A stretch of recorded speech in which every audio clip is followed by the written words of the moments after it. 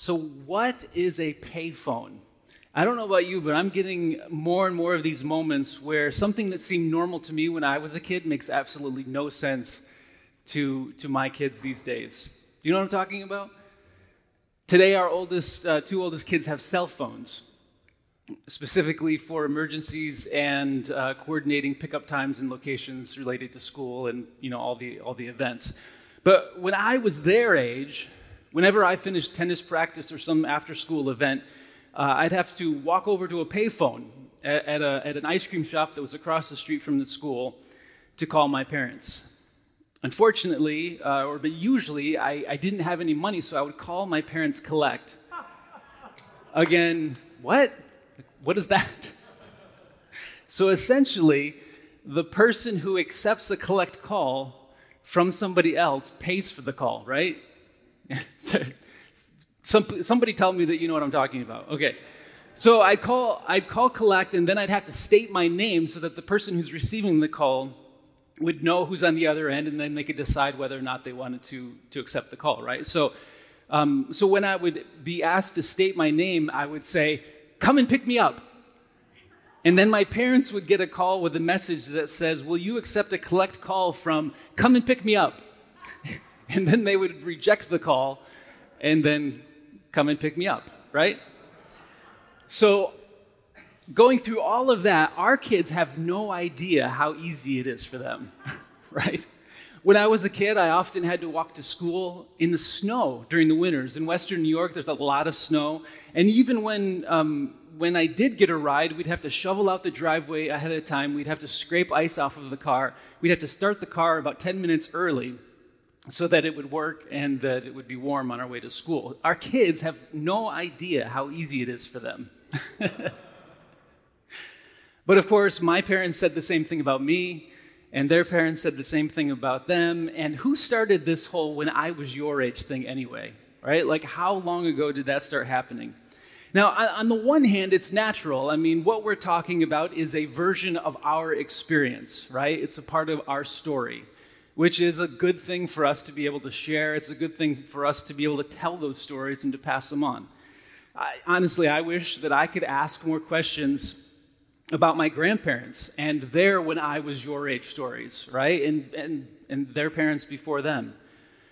But when I was your age stories aren't usually or aren't always just stories, but sometimes they're hidden or not so hidden criticisms of the experiences of the next generation, right? When I was your age, kids were obviously tougher and therefore better, which means I was tougher and therefore better, right? Like, I walked uphill to school both ways in the snow without any shoes on, those type of stories, right? The hidden message that I'm only now starting to notice in my own stories, as I talk to my kids, you guys don't need to listen right now, is why can't you suppress your emotions and just push through?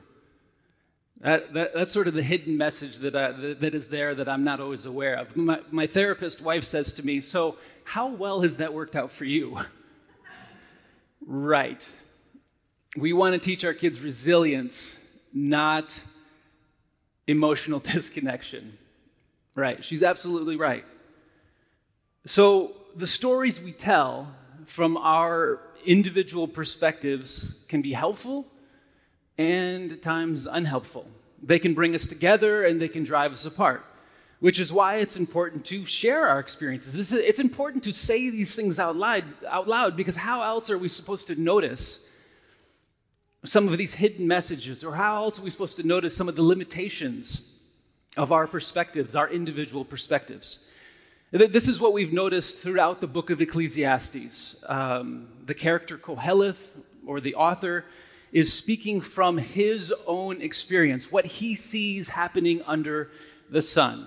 And in his experience, at times, he finds that his experience is completely different from his religious tradition or from what he reads in the Bible in other places like the book of Proverbs. So, like us, his experiences point him at times in the right direction, and sometimes his experiences point him in the wrong direction. He's both foolish and wise. He's both aware and unaware, sort of all at the same time, right? Like he brings his full humanity into this biblical story. So this character in the Bible is inviting us. We could say the Bible is inviting us to bring ourselves, all of who we are, our stories, our experiences, what we've learned, and the questions that we have into conversation with one another, into conversation with God, into conversation with the Bible and with our religious tradition. It's through conversation and community that we discover both the value of what we have to offer and the limitations of our perspectives. I mean, we like what we have to offer, but we also learn the limitations of our own perspectives when we're in conversation and when we're in community. So in May, I was driving our son to school, and he asked me what life was like when I was a kid, and so I told him some stories, and then I did the whole, well, it was way harder than it is for you type of a thing, and then he said, well, at least you didn't have to worry so much about school shootings. And then when I picked him up that afternoon, he was the one that told me about Uvalde. Sometimes I have no idea how hard it is for our kids these days. So Ecclesiastes 7:10 says, "Do not say, 'Why were the older days better than these?' For it is not wise to ask such questions." Then skipping down to the end of verse 14, it says, "No one can discover anything about their future." We can't tell the future. So we bounce back and forth between the good old days and life will be better when, right? The good old days and life will be better when, but we fail to find joy or peace or meaning here and now in the present moment. It's just hard to be here because sometimes the present moment is just too scary or too complicated or too confusing and we don't know what's going on. So remember, in Ecclesiastes, life is like smoke. We can't control it. We can't fully understand it. We can't contain it. Life is here one day and it's gone tomorrow. So you might as well eat, drink, and be glad. Eat, drink, and enjoy your work. Eat, drink, and enjoy life because this moment is really all that we have. We no longer have the past and we don't have the future. Right? Okay, so good. Sounds fantastic. How does that work?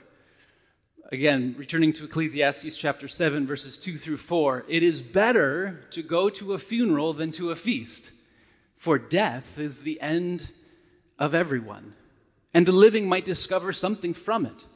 Sorrow is better than laughter. By sadness the heart is made glad." So this is our last week in Ecclesiastes. So we've been doing this for like 7 weeks, and so take heart. So next week we'll do something different. But what is happening here is sort of what Jesus does in the Sermon on the Mount, where he says, "Blessed are the poor," or "Blessed are the hungry. Blessed are you who are weeping now. Blessed are you when people hate you or exclude you or insult you." Wait, what? These statements sort of shock our system.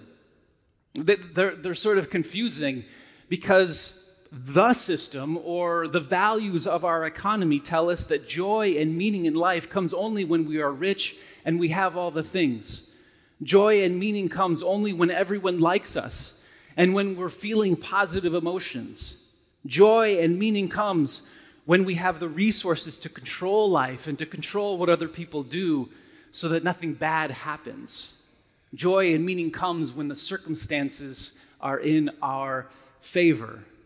And so we spend all kinds of time and energy and money trying to hold on to these fleeting moments of positive emotion and popularity and wealth and life, and we spend all kinds of time and energy and money trying to avoid anxiety and fear and uncertainty and those uncomfortable emotions. And Ecclesiastes is trying to say that there is a deeper wisdom still. There is a deeper joy still when we lean into reality. Even if reality includes grief, even if reality includes loss, even if reality includes circumstances that we would prefer not to be in. Even if reality comes with uncertainty or with doubt, God is found even in those places Joy and meaning can be found even in those places. So we might ask the question, what is so appealing about the good old days? Why do we tend to want to go back to those nostalgic moments? Well, honestly, I don't always know, but replaying the past feels a little bit like knowing the future. Does this make sense? If we could just go back, then things would play out in the same way. And if they played out in the same way, then I wouldn't be surprised by what happens. Or I wouldn't be experiencing uncertainty, or it wouldn't feel nearly as complex because I could see it all. I could see what would happen before it, and then what happens in the middle of it, and then I could see the outcome. So if we could just bring that back, then I would know what the future would hold for me, and life wouldn't be so scary and complicated. So if my kids were calling me collect on payphone saying, come and pick me up, our cell phone bill would be cheaper every month, which means that at the end of the month I would have more money, which means that I might have a little bit less stress, which means that I would be happier. So if we want to make America great again, maybe we should bring back payphones, right? Like, wouldn't that be a great thing? Anyone on board? No?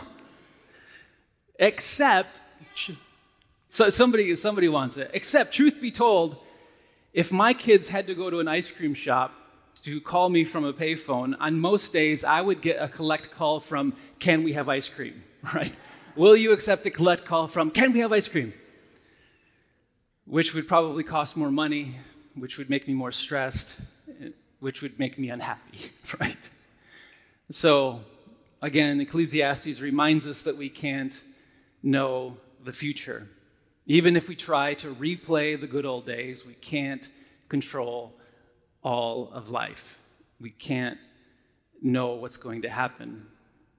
We can't control people. We can't control so many things. So what can we do? Ecclesiastes says, just enjoy it, whatever it is. Enjoy life with all of its uncertainty, with all of its complexity, just as it is. So, in a few minutes, we'll share in communion this meal that Christians throughout the world and throughout history have shared together. We'll eat and drink. I don't know if we'll feel glad or not, because it's a meal that holds together all of the tensions and complexities of life. It's not a straightforward meal that we share together. At this table, we come to remember and to grieve the reality of death. But we also come to this table to celebrate this life-giving food and drink that is given to nourish us and to strengthen us and to refresh us. How do those go together?